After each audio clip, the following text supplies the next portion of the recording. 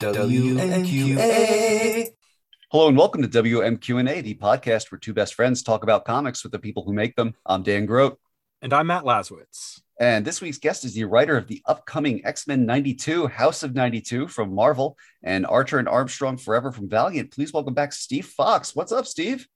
Thank you for having me. Hello. And good job figuring out House of 92, because I have to explain that to someone like every other day. I'm not gonna lie, when it was announced, it took me a minute. I pitched it that way, kind of as a joke, and then when I got the first cover and they're like, "Yeah, here we go," I was like, "Oh, you kept that? Cool, okay." As long as you're not doing like the weird, like the Hickman thing where you can't tell whether it's supposed to be an X or a 10, or it can be both, or like with X lives and 10 deaths or whatever of Wolverine. I'm like, Percy, what are you doing, man? I may have taken a fun, gentle pot shot at that in the series as it goes along. Excellent. And these are exciting times, but let's start with the important question. How's the dog? The dog is great. My partner and I moved in January, and the dog loves the new apartment. It's a little quieter here, and she's got a lot more carpet to enjoy. So she's having a grand old time. Excellent. We love to hear it. So every podcast should start with an animal update. It's a regular part of the show, but especially with returning guests, we like to get to the meat of the matter. So for readers who are unfamiliar, Steve has a comic coming out this week as we release it, X-Men 92, House of 92, XCII, Roman numerals, that is mashing together the classic X-Men cartoon and the current Krakoan age, with artist Salva Espin, colorist Israel Silva, letterer Joe Sabino, and designer Jay Bowen. I'm going to read the pitch blurb real quick for the listeners. Everyone's favorite 90s incarnations of the X-Men have returned, but this time everything is even all newer and all more different. Mutant kind is taking a huge leap forward by founding their own nation on the island of Krakoa, guided by Professor X, Magneto, and a mysterious long-lived woman who knows more than she should. That's right, the 90s X-Men are tackling the Krakoan age 30 years early, and it's not going to go the way you expect. I can guarantee that. We are not going to get into spoilers today, but but let's start at the beginning. How did this all come together? What is the origin of this project? So, starting at the very beginning, I was an intern at Marvel Comics in 2009, 2010. I interned for Jordan White many years before he was in the X-Men office, and we stayed in touch over the years. And when Spider-Ham came out, he dropped me a line to let me know he read it, the Spider-Ham graphic novel I did with Shadia Amin at Scholastic. And then a couple of weeks later, he sent me an email, he sent me a DM first asking for my email. And I was like, okay, so don't get your hopes up. He's probably going to ask you for like restaurant recommendations or how to get in touch with another friend. Like, I had my expectations very managed. And really ukulele repair shop. Yeah, ukulele repair shop, suggestions for his next covers. He wanted to contribute to Razor Blades. Yeah. You'd be surprised how many times I think I'm getting a good email for me, and it turns out to be a backdoor ask for Razor Blades. The wildest dream I had at that point was like, oh, maybe there's an opportunity to do like a short backup or something. And then he laid it on me that he was looking for someone to do a 30th anniversary miniseries for X-Men 92, and he thought I'd be a good fit for it. And he came with the very broad idea of, maybe this is crazy, but what if you tried to do Krakoa for 1992? And it wasn't an edict, but I love the current line so much. Mm-hmm. And it just has like so energized me as a reader and as a longtime mutant fan, that I did not even consider other pitches. I just got straight to work on trying to figure out how to fit dozens and dozens of issues into 5 issues in a satisfactory way. Because that's the other thing. I think people, when the first solicit came out, figured we were just adapting House of X, but no, this covers anything that has come out, and even a few things that haven't come out that I've just read early are fair game for this miniseries. That is amazing. That is exciting. So what is do you have a personal connection to the cartoon? Did you watch it growing up, or are Matt and I just old? I did watch it growing up. And, this is not like me saying this for the sake of PR or romanticizing it. I do not think I would be the person I am today without the X-Men. My earliest so to be fair, my earliest memory was Pride of the X-Men. Sure. The one-shot pilot they did before X-Men the Animated Series. And I got that VHS when I was probably 3 or 4 years old and just wore it out. And that was around the same time that the first Toy Biz toys started coming out. And I genuinely have every action figure they put out under the Marvel license. Getting to see that breadth of character, everyone from like Grizzly and Kane to, Storm and Rogue and the heavy hitters. But as a kid, not having read a lot of those comics firsthand, they were all stars to me. I was like, oh, Sunfire's the coolest character. Grizzly's the coolest character. Comcast is the coolest character. Like, I had no idea. So it really, that ignited my passion for comics, for the X-Men, for sequential storytelling, really all of it. So yeah, it's no understatement to say that like this book is a pinch me moment at every every junction. I can't believe I'm getting the chance to do this. And like I told Jordan, I was like, I hope I get to do more for you guys, but if I don't, this was a pretty good outing. Like I couldn't have asked for better. Right on. So one of our Twitter followers, Asimov Fangirl, wanted to know whether any of us had a particular favorite line from the show, or something that's always stuck out to them, or something they find themselves saying, just at random intervals. I can go first if you would like. If you got one, yeah. Yeah. So I will say I am horrible at remembering direct quotes, but my favorite thing to do is say anything in the Storm voice from the show. Like, that voice actress just put such a stamp on the character, and the dialogue they had her delivering of like winds and rain, it's just like, it's so memorable. And little child me that was completely imprinted upon. So she's my favorite, like, dramatic voice to hear in my head. That is a good one. Matt, you got one? Oh yeah, the Days of Future Past, right at the end of the first part of Days of Future Past. Everyone can relax. Gambit has returned. Because there is nothing, just it's the perfect sleazy Gambit, just like everybody love Gambit. It's Gambit as like basically 90s sitcom character. Like, yes. Yes. Yeah, no, that's a good, that is one that's definitely always stuck with me. But I was looking through just trivia about the cartoon for reasons that will be disclosed later, and I got reminded of, there's the scene in Night of the Sentinels in the very first episode where the Sentinel tells Cyclops to surrender, and Cyclops says, "Of course," and then he blasts him and goes, "Not." What a fucking timestamp! So 90s.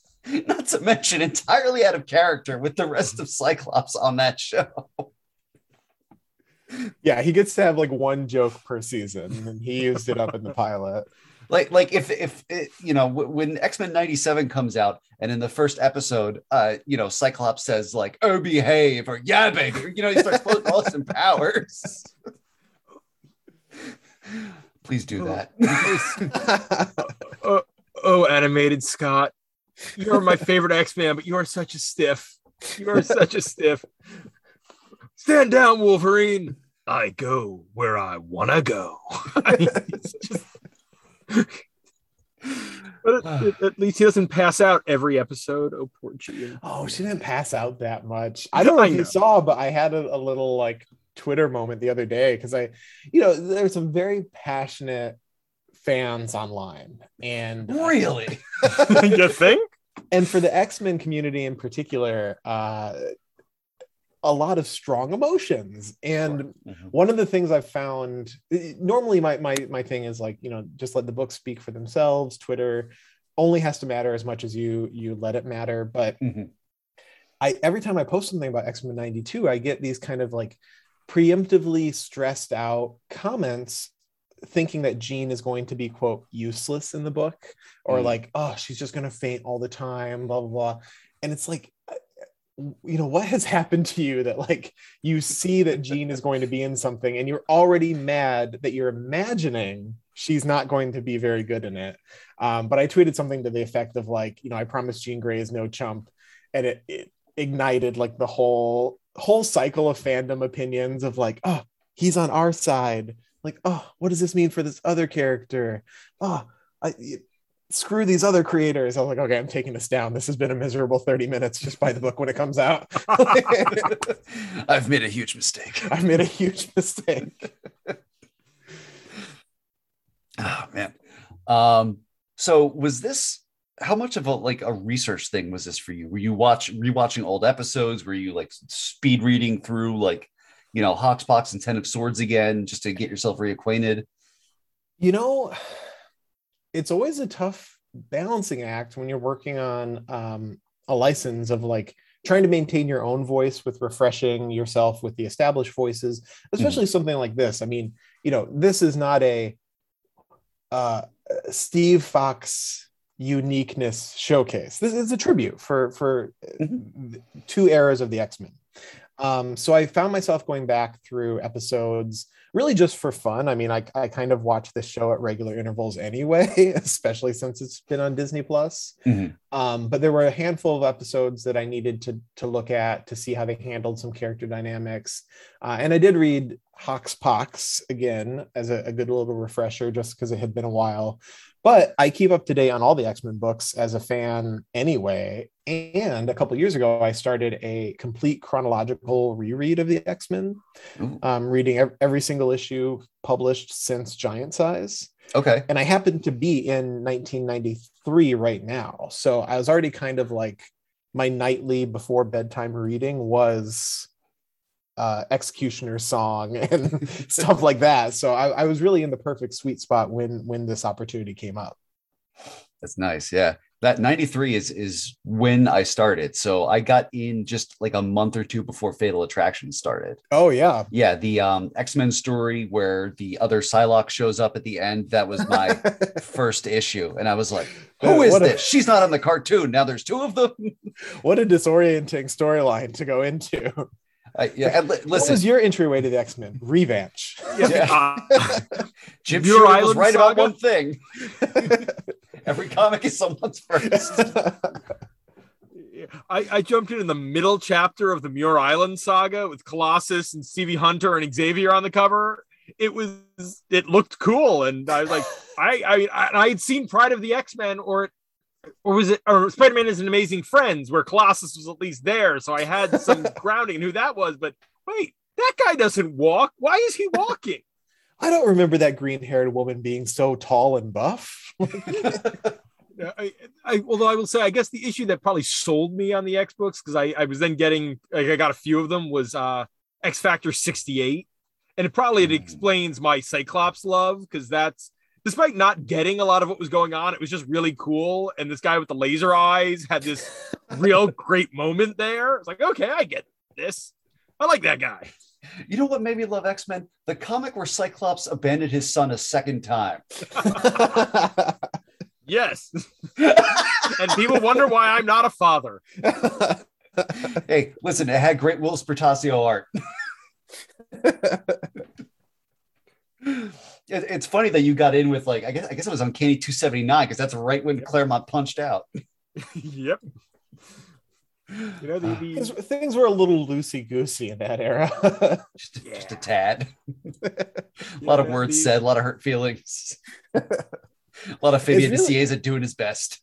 I mean, honestly, he kills it. Like, it's so funny to read these with a modern eye, because I think, like, on one hand, we mythologize this era, and on the other hand, we assume that it's going to be this certain over-the-top thing. But, like, I think Fabian laid a lot of the groundwork for how a lot of modern comics are written. He kind of pioneered this certain amount of quips per action scene and all the rest, and transitioned from like the Claremont era to the modern stuff. But it's fun to see with modern eyes and contemporary viewpoints on things. Also, pretty much every artist from that era is still working today and doing fantastic work. It's a kind of a shock to go back and realize that like in 87 through 93, a lot of these guys are still churning out monthly books. Yeah, no, absolutely. So friend of the show, our friend Adam Reck asks, how much are you adhering to Fox Saturday Morning circa 1992 standards and practices in terms of depictions of violence? That actually has come up a couple times, particularly in our X of Swords issue of like how far we were going to go. True. I'd say we probably got away with a little more than Fox was going to show at the time, but it is something I kept in mind with violence and language. I know the previous series did some kind of like meta jokes about censorship, which I didn't bring that back for this because I wanted to like keep people in the moment of the book. But there is a panel, Salvage drew 2 versions where one was a little too gory for daytime TV. So we switched it around to the more obscured kid-friendly version. But this show was also like probably one of the first times I saw people talking about death in fiction as a kid. Like they waste no time in being like, oh yeah, people die. Well, they don't, then they come back and they're evil. But as far as for a couple seasons, people die. Morph died and Beast got acquainted with the carceral state. Absolutely. And that radicalized me. So here's something funny I found out today. So I mentioned Asimov Fangirl before. She showed me some dialogue from the Latin dub, or the Spanish language dub of X-Men. So in the original, when Jean or whoever says Morph, he's gone, the dub just says Morph is dead. And then where we were used to I guess there's an exchange here that says, what is that? A robot, I believe. Sounds like Beast. Then the dub says, what is that? A damn robot. So apparently the en Espanol version goes there a little bit more. Well, if we get a translation, I'll see if they can up the content level, make this a PG-13 book. There we go. Transmitido and Sap. In terms of rules is kind of what we're talking about here. What were you going off of in terms of character use? So, and this has been made public before, so it's no grand secret. This is technically a self-contained continuity. We're not a tie-in with the cartoon. We're heavily influenced by the cartoon, but due to the complex nature of rights, even within a single entity, X-Men 92 is its own thing, and X-Men the animated series is its own thing. We are heavily indebted to that. Most of the rules, though, were really kind of self-imposed guidelines, because the previous 92 series, they used some Ecstatics characters, they used Gen X characters, but the thing about the current situation on Krakoa is that any mutant can show up in any costume they've ever worn. So if this was going to feel distinct beyond just the way I wrote the characters, I wanted to make sure it had its own visual identity. So you're not going to see anyone show up who didn't either appear on the show or who had existed by 1992. So you're not going to see any Gen X kids. You're not going to see Marrow and Maggot and characters I love. You're not going to see most of the members of the Five that exist on Krakoa or X Factor that exist on Krakoa, but that doesn't mean you won't see other mutants filling those roles, pulled from the large number of genetically blessed characters from the late 80s and early 90s. One thing that the book replicates in its own inimitable style is the data pages. Now, I'm not going, we're not here to talk about the content of the data pages, but I did want to give Jay Bowen some credit here and talk about the look of the pages. If I were to describe it, do you remember the opening credits of Saved by the Bell? That's what we're talking about here. And that's literally what I wrote and screenshotted in the script. I would love for this to look like the opening credits of Saved by the Bell if we can. And they delivered. I was because I submitted that request thinking like, everyone on the production side is always busy. This is a big ask for this miniseries. I'll be happy if I get black text on a white page. Like we'll make it work. But when they turned that back around, I just like my jaw dropped. Like that was such a fun moment to see them run with it and have fun with it. And we're aiming to do fun things for each of the data pages going forward. It's not just going to be spreads like that. You might see some other kind of 90s feeling vibes ahead. Ooh, okay. All right. That's a good tease. We're starting out strong with these Lisa Frank folders looking pages. There's obviously there's so many questions I want to ask about a book that is not out yet until the day after this episode releases, and we're doing our best to kind of stuff that stuff deep down inside. How are you kind of feeling at this point? Is there a part of you that's dying to talk about some of the things that happen in this book on Maine, and then like on Wednesday, April 6th, when it comes out, you're just gonna like burst all over social media? I'm very excited for a particular reveal at the end of the issue. I think that hopefully, knock on wood, people will be surprised and excited to see what that means, because one of the things Jordan and I talked about when we were developing the book is that the animated series adapted so many classic storylines. But one of the fun things they did was retrofit those storylines to include characters like Gambit and Jubilee, who didn't exist when Days of Future Past was told, or when the Dark Phoenix saga happened. So I knew I wanted to make a couple little changes like that to really foreground the cast we think about when we think about X-Men, the animated series. Because that's part of the appeal too, right? Like, all these characters have stayed prominent, but it's been years since you've really seen like Rogue and Gambit and Beast interacting, or like Jean and Cyclops. Well, now we see Jean and Cyclops leading the X-Men, but that was for a long time that wasn't the case. We went through a period where you kind of had one or the other at a time. So putting that cast together, really keeping them the focus of this on this version of Krakoa, and finding little ways to change the narrative, because if it's a direct cover song, it's like, why are you buying this? Like, right. If it's just a 5-issue version of stories that already exist and that people really like, that's kind of not enough. So this is both a tribute and a little bit of a what if. And I'm really just excited for people to read each subsequent issue, because the changes you see in issue 1 just kind of snowball in 2 and 3 and 4 and 5. And we're sticking to this being a love letter of 1992 and the Krakoa era, but it's going to go places you don't expect. And you're going to see characters who might not play a big role in the 616 version being very important to what's going on in the 92 version. That is fantastic. One thing I was thinking of when we're talking about, centering the sort of core cast of the animated series is Beast. So, yeah, same. We're looking at a very different Hank McCoy these days. And it's funny. There is an issue of X-Force where Hank sort of comments on that, where it's like people always ask, tell me they miss the old me, and clearly that train sailed a long time ago. It really, so I say this with like complete respect and admiration for everyone who's worked on Beast for the past 2 decades.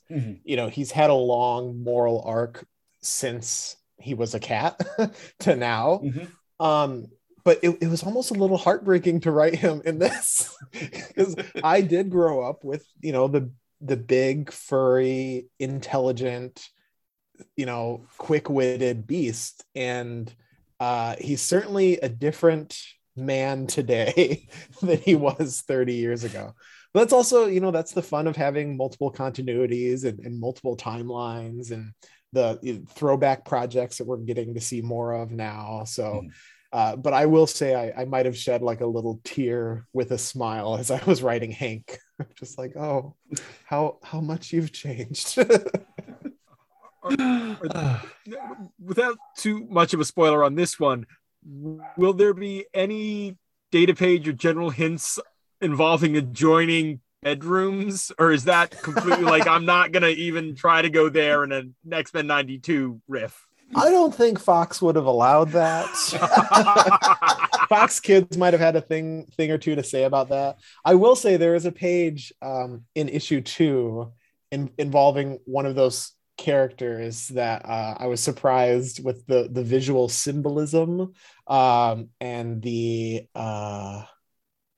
flowering of it all. I was like, okay, Salva, good job, go for it. Like, this, would it make it past censors? I don't know, but they made it in the book.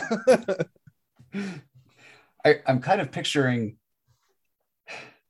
So 1992, obviously we're going by Saturday morning, BS&P standards here, but, Fox 1992 at like 9 p.m. sort of like Married with Children rerun. So you just show the data page with the adjoining bedrooms and the canned audience goes, woo! I would listen, if I got a chance to write the Married with Children version of these characters, I would have a great time with like Jean with the full bouffant hairdo and the spandex and leopard print. Yeah, cut this so I can pitch it. Okay. Ted McGinley for Gambit. Moving on.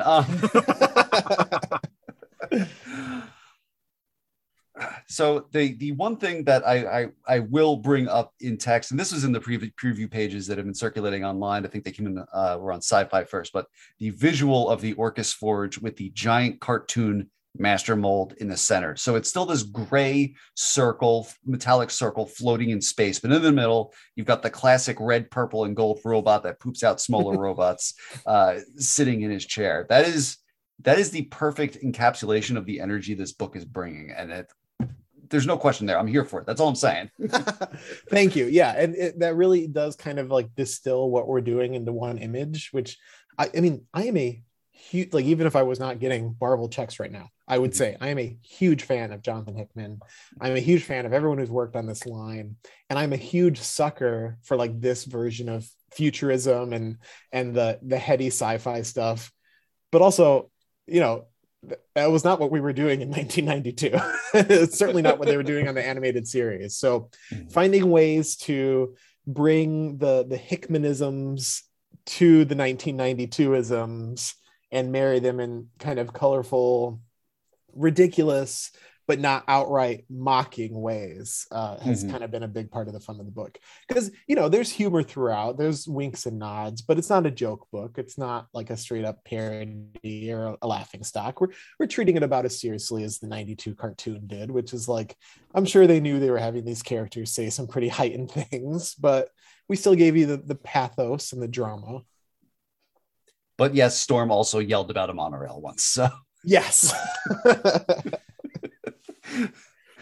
So since we definitely want to avoid spoilers, I thought we'd do a fun little diversion instead. So Steve, we're gonna play a little 92 trivia with you. Are you game? You up for it? I am ready to potentially bomb and embarrass myself, but hopefully I will hold myself up with dignity.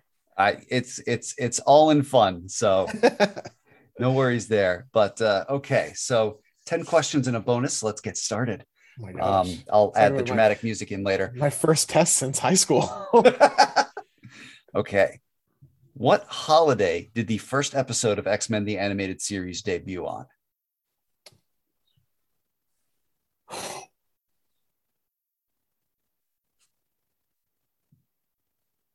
Getting off to a real strong start here with a long exhale.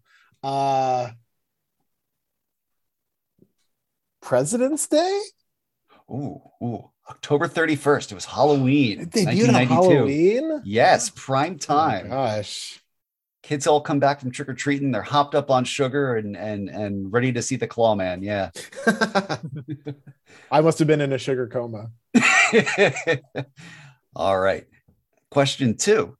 In the cartoon, which of the series' main characters switched voice actors for 3 episodes in later seasons? And it sounded real weird. Oh, I should absolutely know this. Was it Rogue? No, it was Gambit. Gambit. Gravelly voice Gambit at the end. He been smoking 3 packs a day all day. Finally caught up with him. It was very much a Jubilee. Are you safe right now? Do you need a different adult type situation? All right. The question 3. The cartoon originally was supposed to end with the 4-part storyline Beyond Good and Evil, a time travel story guest starring Apocalypse, Cable, Bishop, Shard, and this random ass Avengers villain.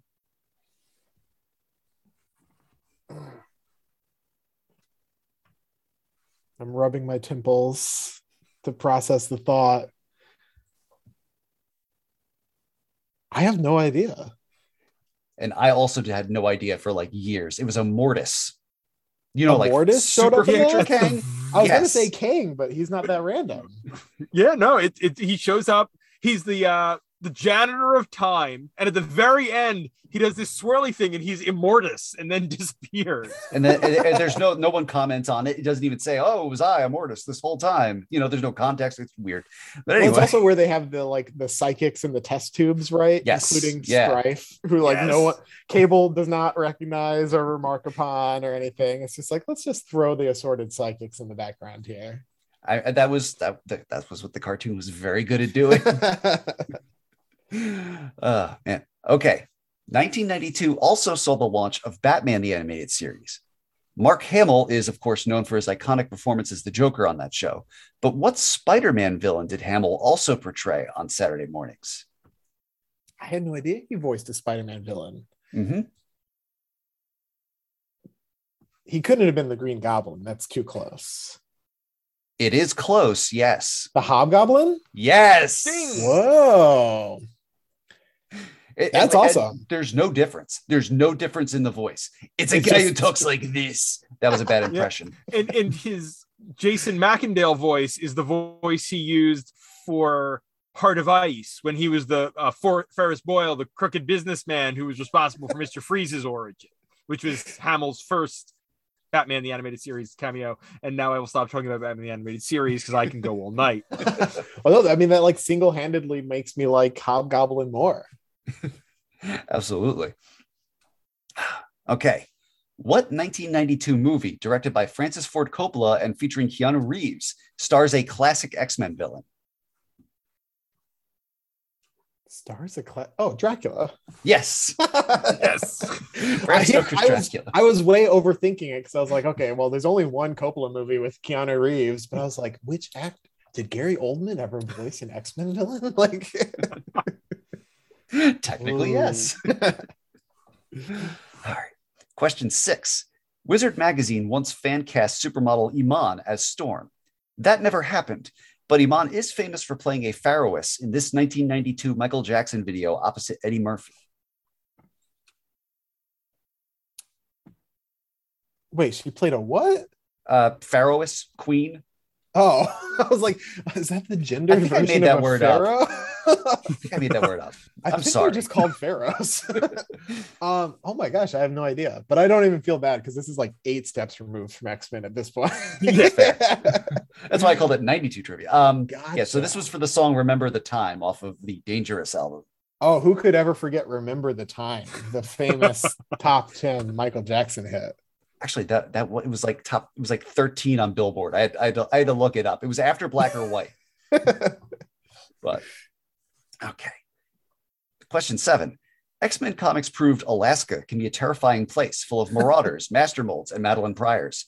This CBS comedy drama, which ran from 1990 to 1995, proved that, in fact, Alaska is hilarious and full of heart. Wings wasn't Alaska, was it? No, it was not. No. Was it a Bob Newhart show? Was that a double? It was not a Bob Newhart show. I didn't know if you were misleading me with Full of Heart. I don't know.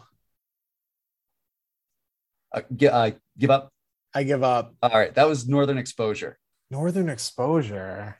I thought that was Canadian. That's Alaska? No, I looked it up. It is Alaska. Oh, it is. My cousin-in-law lives not far from the town where that Northern Exposure is set.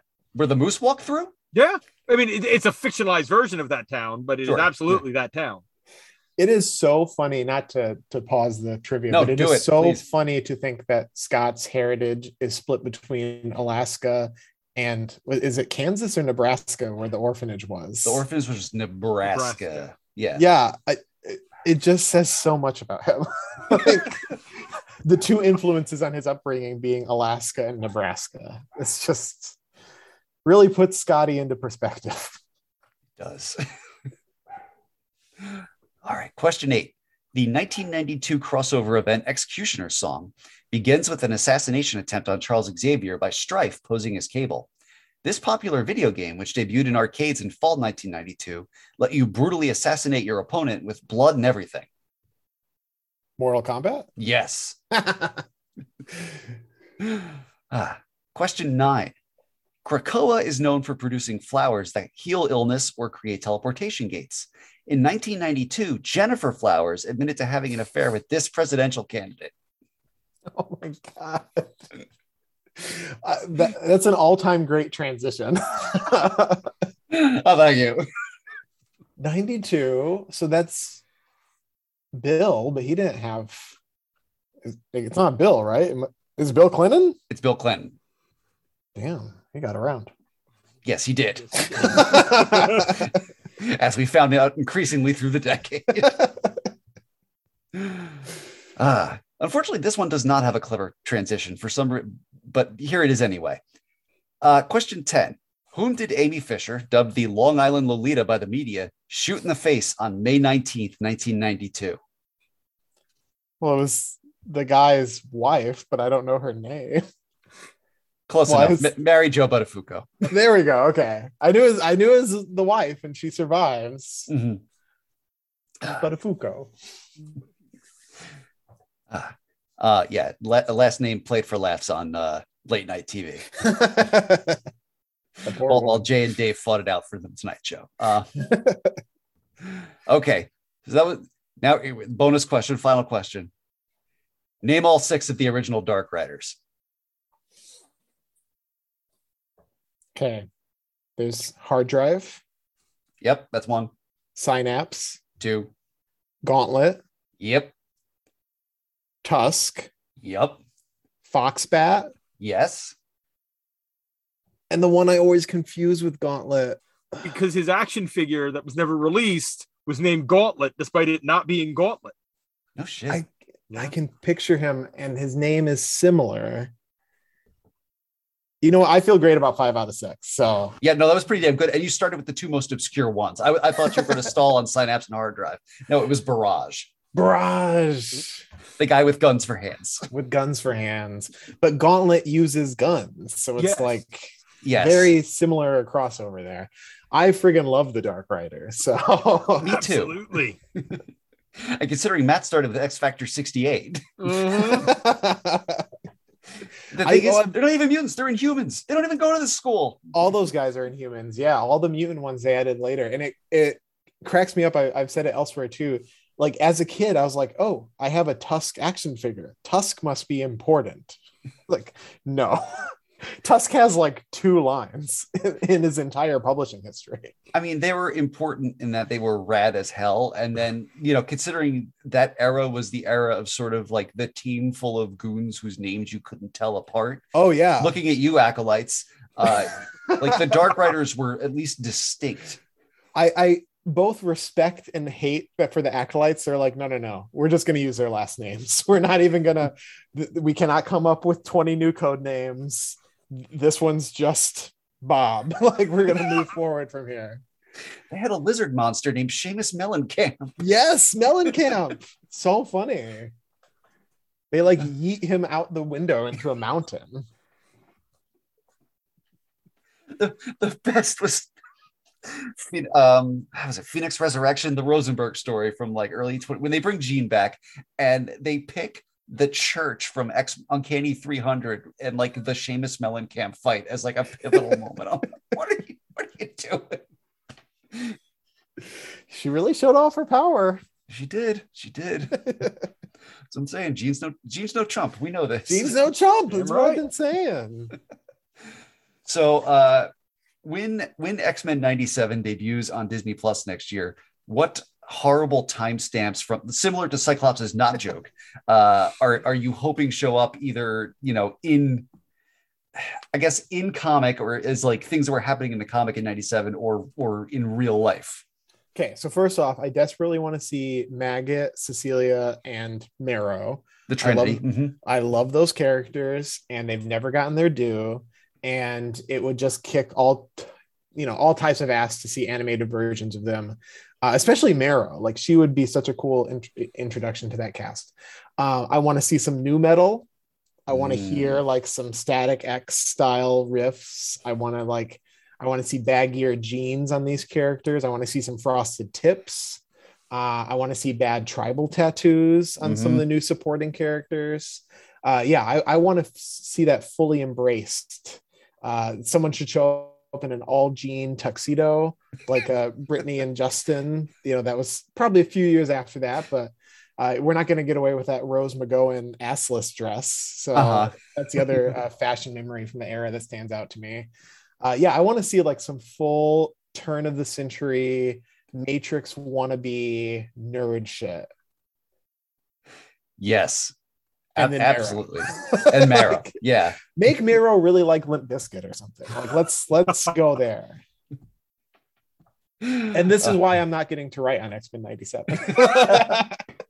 No, that's good. Yeah, exactly. I was thinking you make Jubilee sort of the because she was the POV character of the show, you have her sort of adapting the fashion trends of the era. So the Janko jeans, the metal bead necklaces, Sony Discman on her hip, cranking like 311 or something.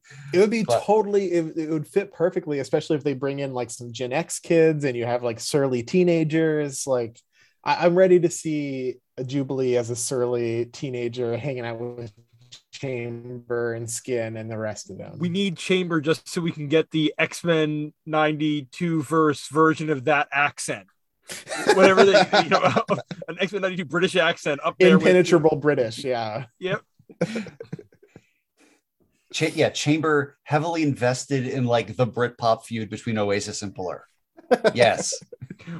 Picking sides between Gallagher brothers.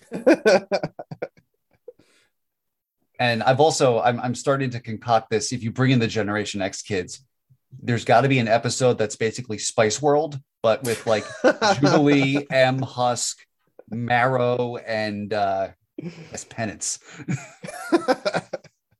Yeah, I hope they do like a six episode arc figuring out Penance. Like, just dive into the entire thing. Why not? But see, in true 92 fashion, though, you cram that all into one episode, the way they crammed those two twins into that Penance skin. That's true. They found a way to do the Maximoffs in one episode. I mean, it's in peace, the Maximoffs being mutants.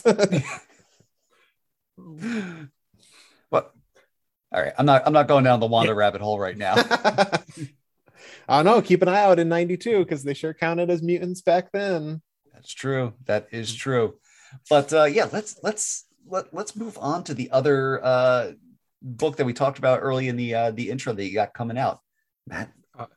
Because you're also writing a series that's set to launch soonish after this episode will drop. That also has its roots in the 90s. Archer and Armstrong Forever from Valiant. Yeah. Sorry, can I tell you, I figured out on another podcast that it's also the 30th anniversary of Archer and Armstrong. Didn't realize that. Might be time to slap it on some covers. There we go. Here's the solicit text on this one for those who aren't familiar. The triumphant return of Valiant's best besties. When Armstrong seemingly loses his immortality, Archer refuses to let his best buddy go gentle into that good night. But when you live for millennia, you rack up plenty of enemies who'll be thrilled to find out you're no longer indestructible. Archer and Armstrong's globe-trotting quest for more immortality begins here. So were you a Valiant fan at all back in the day? So back in the day, full disclosure, I was not. I missed a lot of like the 90s boat. However, I was very into the relaunch in the early 2010s. And I stayed up with that line pretty much nonstop ever since. It's nice to have like, I always considered it the kind of more science fiction action adventure alternative to superheroes. Like, it's a little less mired in the cape stuff. So yeah, I've loved the line since then, but the 90s stuff was more of a recent enjoyment now that I've been diving into Valiant more. So how did this come about? I mean, if you were a fan of the relaunch, did you pitch Valiant because you're a big fan of Valiant or Archer Armstrong, or did they come to you? Well, a couple times over the years, I've hit up other editors who are no longer there. And then Rob Levin and I just kind of distantly knew of each other online, and he reached out to me out of the blue about an opportunity to pitch. He had some openings in the Lion coming up, and he knew of my work, and he knew of my reputation from other folks. And he asked me what I might be interested in putting together. And after our first conversation, we realized that he was a big fan of Archer and Armstrong. I was a big fan of Archer and Armstrong. And we both felt like it had been a little too long since the boys had a book on shelves. So we put our heads together and came up with Forever, which you can now read in early May, kicking off with a free comic book day, actually. Oh, right on. Nice. Yeah. So when it comes to the creative team, I mean, this is a great team. I mean, Dan and I have read a black and white and uncolored advanced copy, and Mario Fiorito? Marcio, yeah. Marcio. Oh, yeah, that was an autocorrect down there. Marcio Fiorito's, the pencils are gorgeous. I mean, Haas is, when it comes to lettering, one of the greats. Did you come in with any of these creators, or was that, Rob coming to you and being like, hey, we were thinking about these people to work on the book? Well, yeah. So Haas, I pitch a fit until he letters almost everything I do. he's one of my very good friends in this industry. I think he's an absolute genius. I feel very lucky to get to work with him on a number of different projects, including a creator-owned thing that won't be announced for a little while. But Marcio, I was not familiar with his work. Rob sent me a number of portfolios, and Marcio's really stood out to both of us. One of the great things about my experience with Valiant is that they really involve all of us every step of the way.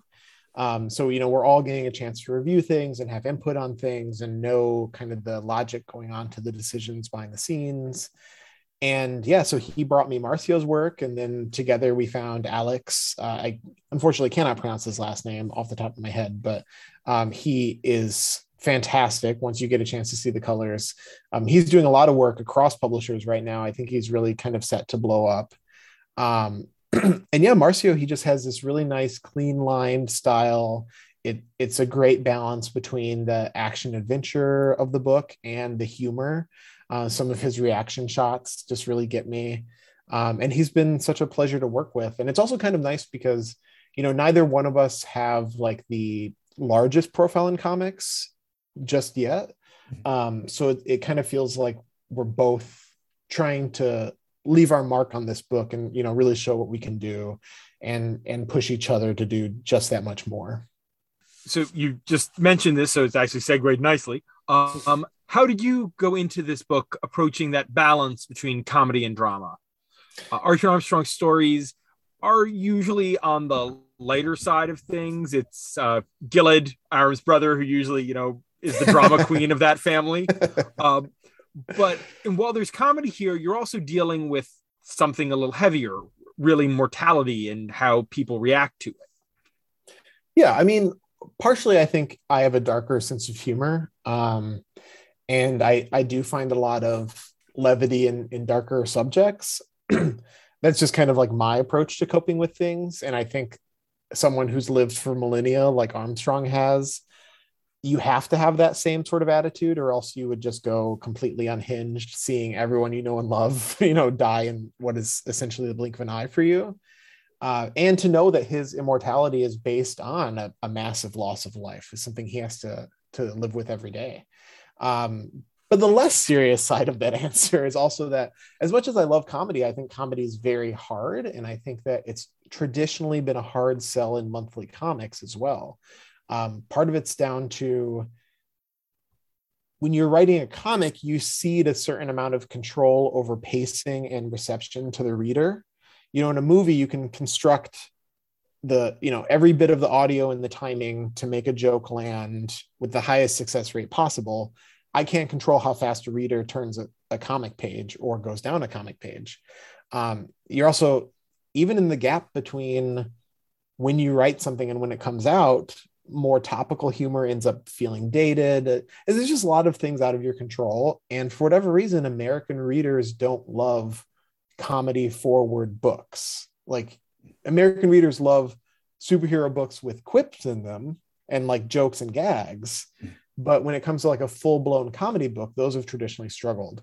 But all of that is like a very obtuse way to talk about it. It just boils down to what I liked best about Archer and Armstrong was that balancing act. And I think especially the Fred Van Linte run, which was mostly Clayton Henry and Pepe Perez.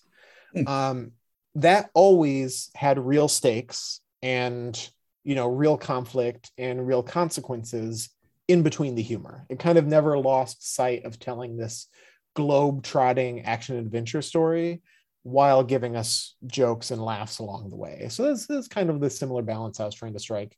And I've said it elsewhere too, but early in quarantine, I really binged like classic action movies like Die Hard and Police Story and stuff like that. And so I think that was in my mind as something I wanted to pay a little bit of tribute to. I am a huge cynic / asshole when it comes to modern movies. Like, my Letterboxd is just a trail of carnage. I like almost like my boyfriend just says I don't like anything, and it's a little bit true, but I'm like especially sick of the modern method of blockbusters that it's just completely weightless and all the humors, the like, can you believe that just happened? Like, it's just not particularly funny or clever to me. So I was trying to tap into a little bit more of that classic balance for Archer and Armstrong Forever. So, again, along those lines, and I'm doing my best to avoid spoilers since we are still a month out. How hard are you going to be pushing Archer? I mean, Obi has always had this little bit of an edge, being, you know, raised by a cult and trained as an assassin. But he's generally good-natured, and that keeps that darkness in check. But now it seems like he's kind of being right on the edge. Yeah, I think you see right in the first issue that if you put Obi under enough pressure, he does come up against the boundaries of what he's willing to do or not do. I think there's a lot of material to be mined from kind of pushing a character to his or her limits, which is not to say that like this run is about torturing Archer and Armstrong. It's not. It's really kind of a tribute to what I consider one of the most nuanced friendships in comics and kind of one of the more complex relationships in comics. But, you know, part of the fun is putting those characters in a pressure cooker and seeing how they react. And you'll see throughout the series, you know, he's not going to end up becoming like a Dark Avenger. You know, he doesn't put on a cape and a cowl in a couple issues, but he only has a couple people in his life who have proven to be trustworthy, reliable, and as good to him as he is to other people. You know, that's a very short list because, like you said, he was raised in a fundamentalist cult. They misled him severely. And even the closest relationship he got out of that, Mary Maria, you know, she's been willing to stab him in the back a couple times. So Archer, I think, can count his real friends on one hand. And if one of those real friends becomes threatened or endangered, I think you're going to see Archer really kind of expand what he thinks he's capable of. Also, to be clear, Archer has never really hesitated to like kick ass. You know, he's always been willing to break out that assassin training. So yeah. It's more some of the other things that are hinted at in that first issue that were in my head when I asked that. Yeah, I mean, he has no problem. Even before the bad stuff happens, he's there kicking ass. Yeah, the boy can throw a punch. and also understand that you can't spoil. You shouldn't spoil even further down than we've read. Any chance that we're going to see some Faith? Because she and Archer are just so darn cute. Well, so here's what I'll say. For the first arc, my focus was really on showing new faces in the Valiant universe. Like when you get a chance to do a book like this, when you get a chance to do a run like this, you want to add to the world you're playing in.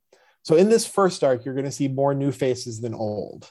But once that arc's done, there are some really close supporting characters that I couldn't resist putting my stamp on. So maybe you'll see Faith, maybe in issue 6. I don't know. Who knows? But if there are some characters from their past that you would expect to see interacting and reacting to new status quos, there's a good chance you'll see them.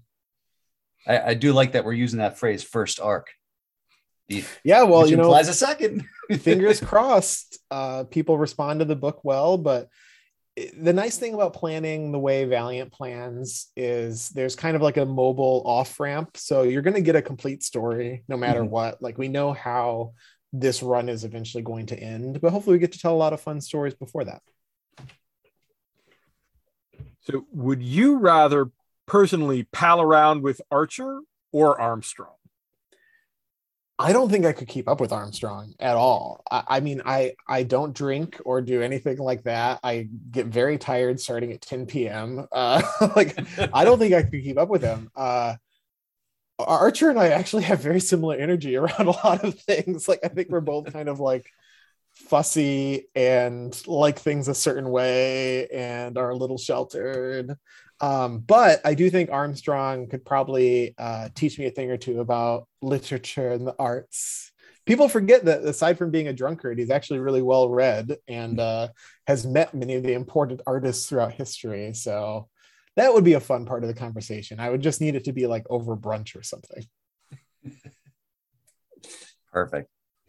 So, Matt, in prepping for this episode, it occurred to me, we now have had like the last 3 Archer and Armstrong writers on the show because we're talking to Steve right now. We had Rafer Roberts on and we had Fred Van Lente on.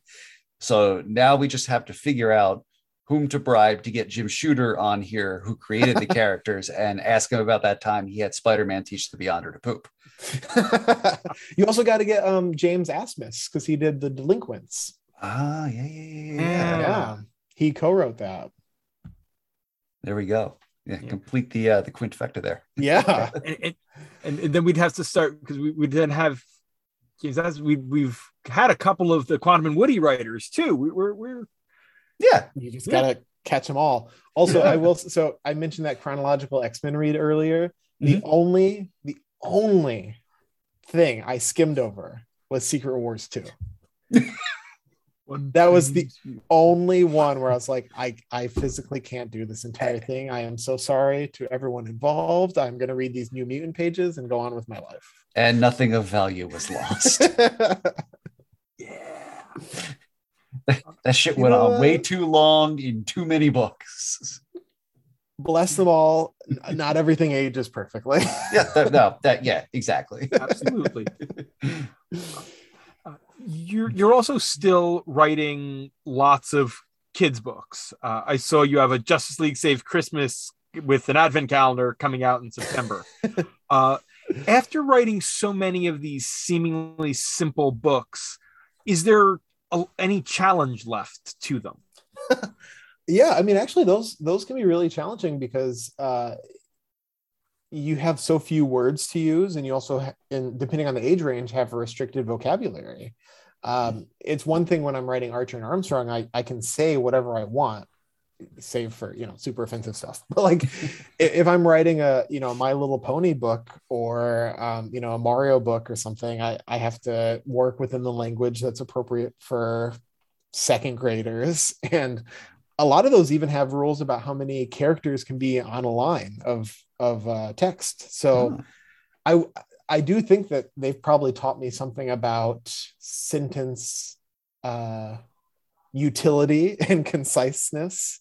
And they're fun. It's fun to get to say like, yeah, I wrote Pokemon books. I wrote My Little Pony and Baby Shark and Legend of Zelda and all these things. It is zany to switch modes though. Like, I mean, last week I was going between a superhero thing I can't talk about yet, a creator owned that is like full blown dark horror, a one of my second books that I'm writing, which is for middle grade readers, and a Smurfs I can read.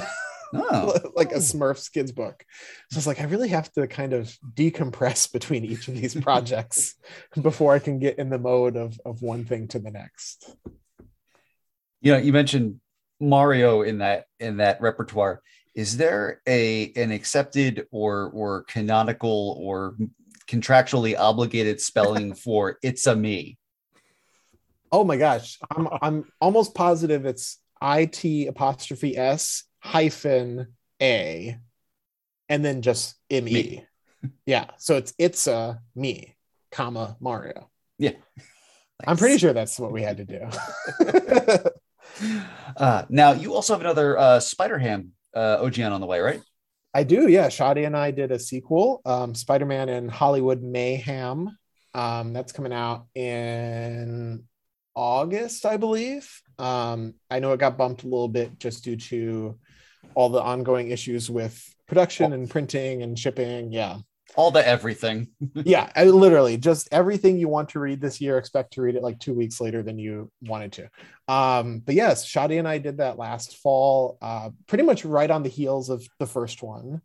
It was so fun. Oh, sorry. Were you going to ask a question or should I just keep talking? No, man, keep going. You're good. Yeah, I was going to say it was so fun to do, like sliding back into Peter Porker's voice and doing more with Mary Jane in this one. She's along for the whole adventure, getting to show more of his villains and getting to introduce more animal versions of Marvel characters. We debuted Captain Meowville in the first one, and you're going to get to see Mr. Negatiger and Monica Ramboa and a couple other really, really fun cameos here and there throughout the book. Those are so fun to write. I hope it does well and we can just keep making Spider-Ham stories. Got to complete the trilogy.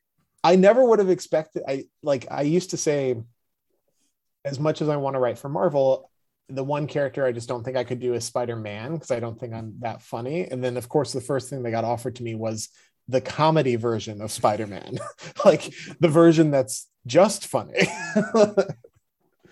But, hopefully I rose to the occasion. It certainly feels fun.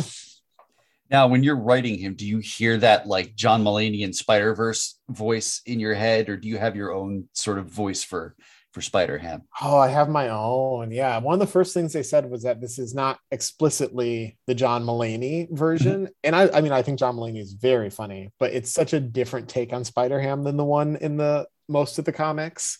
So I do have kind of a goofier, more lighthearted voice for Peter in my head. The John Mulaney version is like, he's quick. Like he is quicker than you. And the comic version, the 616 or whatever designation Larval Earth has, that version's a little more of like a trying his best and often making it worse than John Mulaney's version. Nice. So what are you reading right now? So I'm mostly reading old X-Men comics. Oh yeah. I wish I had a super intellectual answer to that, but the last thing I read this morning was like Uncanny 303 or 304, Ilyana's death issue. I was gonna say those are two very different comics. Yeah, no, it's Ilyana kicks the bucket in an issue that is mostly about Jubilee's feelings, which I did not realize before I read it. So I read a lot of old X-Men comics. I'm reading all the current X-Men comics. And once in a while I try to read anything else, but it's really it's mostly X-Men comics. I'm at a point in my life where I mostly want to read things when they're done, which is tough. You want to support comics on a monthly basis, so it's usually a matter of like buying the single issues but then actually reading them once it's all finished. And also I get the opportunity to read stuff in advance, so I don't always know like what's out. Like I read the first issue of James Tynion's Sandman book, Nightmare Country, with Lysandra Estrin, and I don't think that's going to be out for a little bit, but fantastic read. Folks should check it out when it is out.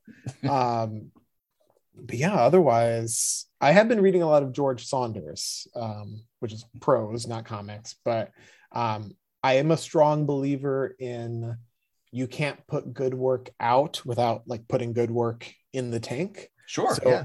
if I go too long without consuming anything of like high value, I have to go to my bookshelf and pick something good off of it. So I've been going through his earlier short story collections and also an essay collection from around the turn of the 20th century, which is a weird read just because like how mired it is in like Iraq war stuff and everything, but kind of a interesting sense of perspective to have in 2022 compared cultural reactions to these things in the pre-Twitter era to now. Yeah, so yeah. X-Men and George Saunders. There we go. You're getting those vegetables in, and that's what matters. But thinking about 303 though, I mean, you're absolutely right in that it centers Jubilee's feelings on Illyana's death, because it is that weird period where the 90s are just starting to feel like they can talk about the 80s again, and it's not weird. Like, and that's why, like, we talked about Fabian earlier, but like Assault on Grey Malkin is probably his best X-Force arc from that run, because it's starting to be like, okay, Rob is gone. We're not doing an event. We can finally establish what these characters' like emotional stakes are moving forward. Right around 93, all the books kind of like figure out that they have more room to stop and breathe, I think, and like dive back into interpersonal relationships. Because like just before the Illyana death issue, you have like Forge and Mystique getting attacked by Trevor Fitzroy, and you kind of start to see that relationship get more complex before they go off into X Factor. So it's a fun era, and you're right, it is right around the time where they realize they have a lot more characters on the board, because right before that they kill Sharon Friedlander or put her in a coma or whatever. I think they kill her. And the guy, what's the guy's name? Tom Corsi. Yeah, Tom Corsi. Yeah. He's there, he survives. Moira plays a big part in this era with the legacy virus research. So it was kind of like a moment of them thinking, okay, you know what? We do have all these characters we can use. And it's really, it's impressive to see how many they juggle. Because I'll tell you from experience, writing a team book is hard because you only have so many pages to go around to give this cast of, a large number of mutants enough moments to feel like they all belong there. And they do a really good job of advancing just enough plots at a time. Absolutely. It helped that they had like, half a dozen books to do it. That's also true. Oh, man. Well, Steve, this has been a fantastic hour and change. Final question before we let you go. How can people follow you online and keep up with every X-Men 92 and Archer and Armstrong Forever at Spider-Ham and everything else that you have going on? Yeah, folks can follow me at Steve_Foxe, and that's Foxe. And I also keep my website, stevefox.com, very updated with all my upcoming books. It's often where stuff debuts quietly because, Amazon loads covers in like months before things are actually announced. So like Spider-Ham 2 was sitting on there for like 4 months before we ever tweeted about it. Well, Steve, thank you for coming back on the show. Thank you for having me. It was a blast. That's it for this week's show. As a reminder, WMQ&A is part of Comics XF, where you can find this podcast along with our sister podcast, Battle of the Atom, Chris is on Infinite Earths, and Bat Chat with Matt and Will, co-hosted by Matt Lazowitz and our bud Will Nevin. P.S. Matt and Will, sorry I made you read White Knight again. You can listen to WMQ&A on Apple Podcasts, Stitcher, SoundCloud, Amazon Music, Audible, and at comicsxf.com, where new episodes move Tuesday mornings. You can support WMQ&A at patreon.com/WMQcomics, where a $1 donation gets you early access to episodes, shoutouts on the podcast, and a free comic in the mail from my collection. A $2 donation gets you a slot in the Comics XF staff picks. A $3 donation gets you access to our new bonus podcast, Our Son Pete, a deep dive into the appearances of British mutant super spy Pete Wisdom, and a $50 donation lets you advertise on the show. Big thanks to our patrons, Charlie Davis from the Match Club podcast, Robert Secundus from comicsxf.com, Carla Pacheco from Marvel's Spider-Woman series, Kat Purcell from ComicsXF, Liz Large from ComicsXF, Will Nevin from ComicsXF, and Asimov Fangirl, aka the Loyalist Content Consumer. You can follow WMQ&A on Twitter at WMQComics, me at Daniel P. Grote, Matt Lazowitz at MattLaz1013, and ComicsXF at ComicsXF. And until next week, remember, the ForceWorks character Sentry was apparently part of Combo Man. WNQA.